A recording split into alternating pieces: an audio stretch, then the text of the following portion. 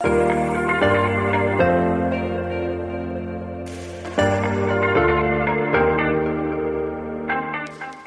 my name is John, and this is Truth Tuesday.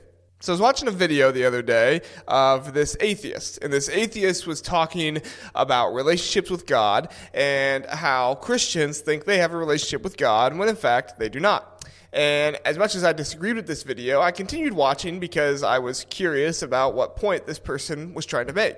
And basically, the point came down to the person asking the Christian, well, do you know God's favorite color? Do you know God's favorite movie? Do you know God's favorite sport? Do you know what God likes to do in his free time? Do you know da-da-da-da? All these trivial questions about God, asking the Christian if they knew all of these things. And the Christian obviously was saying, well, no, I don't know God's favorite color. I don't know God's favorite sport, right? And so the atheist was basically using this to say, well, then you don't actually have a relationship with God because you don't know anything about God. When in reality, we do know a lot about God. Maybe we don't know what God's favorite movie is, if God even has a favorite movie, or what God's favorite color is, if God even has a favorite color.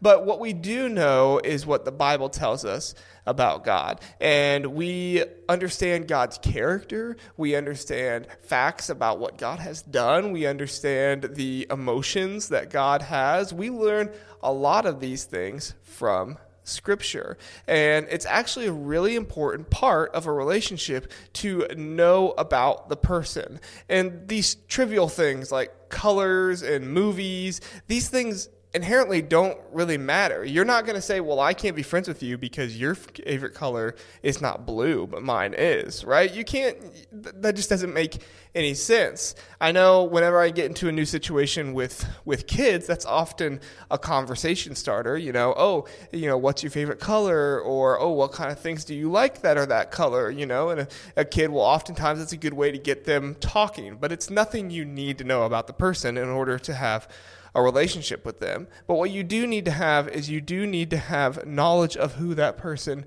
is on the inside. Knowledge of who that person is based on how they react to things, their emotions, right? How much do they value certain things or certain people or certain events? Those are the type of things that we do need to know about people. And those are the type of things that it's important that we need to know about God.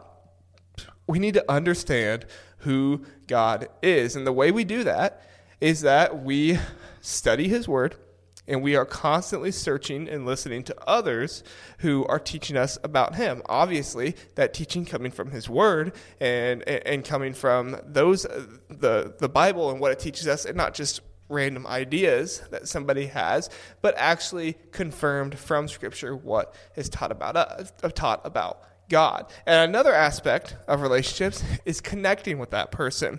Knowledge about a person does nothing for you if you cannot connect with that person, right? I mean, I think we've all sat in history class or social studies class and learned about George Washington, or learned about, Winston Churchill. Name another historical figure here. My father knows a lot about historical characters because he loves history. He would not define himself as having a relationship with any of those characters just because he knows about the things they did or what their preferences were. That would be silly. What you have to have in addition to knowing someone is connecting with them. And so in addition to reading God's word and learning more about him and being taught about him from other people, we have to also be searching for him, connecting with him through prayer, through worship, and through seeking him out in every aspect of our lives, trying to find where he is, what can we be doing for him. The most common thing that I tell people is WWJD, what would Jesus do? That is constantly seeking him out in our lives, not only to follow him, but to connect and be more like him. All in all, we have relationships with God when we are obedient to him.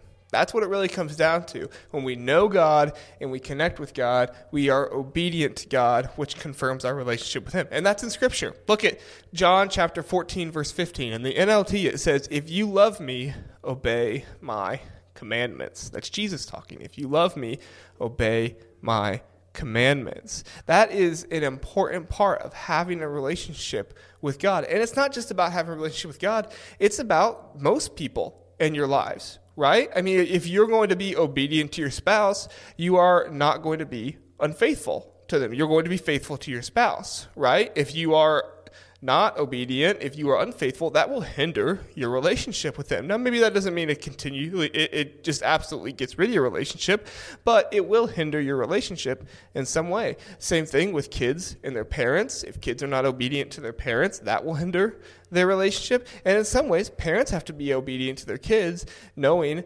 that what they do should be trustworthy and should be true and should always be looking after them. And there's a multitude of other relationships this looks at, right? Friendship, you have to be reliable and obedient to following what somebody asks you to do. If they share something personal with you, you need to be reliable in order to know that, and that person knows that you will not go sharing that with a bunch of people or using it against them in some kind of way. That's a lot of what obedience comes down to. So obedience implies that you have connection, knowledge, trust, and appreciation. All of these are important aspects of a strong relationship with God. And so the question is, do I have a relationship with God?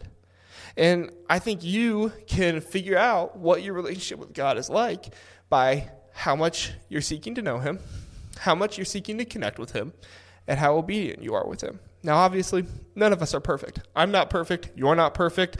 The people in your life are not perfect, even though we would sometimes like to display that we're perfect, right? We're not perfect. And so we're going to mess up and we're not always going to be obedient. But the important thing is that we are seeking to be that way, that we are constantly seeking God out in every situation, seeking to know more about him, seeking to connect with him through prayer, through worship, and seeking to be obedient to his will and what he has in store for us. I hope this helps you today. I hope that you're confident in your relationship with God, because God does want to have a relationship with you. God wants to know you and for you to fully know him, and he wants that connection with you. Thanks so much for listening.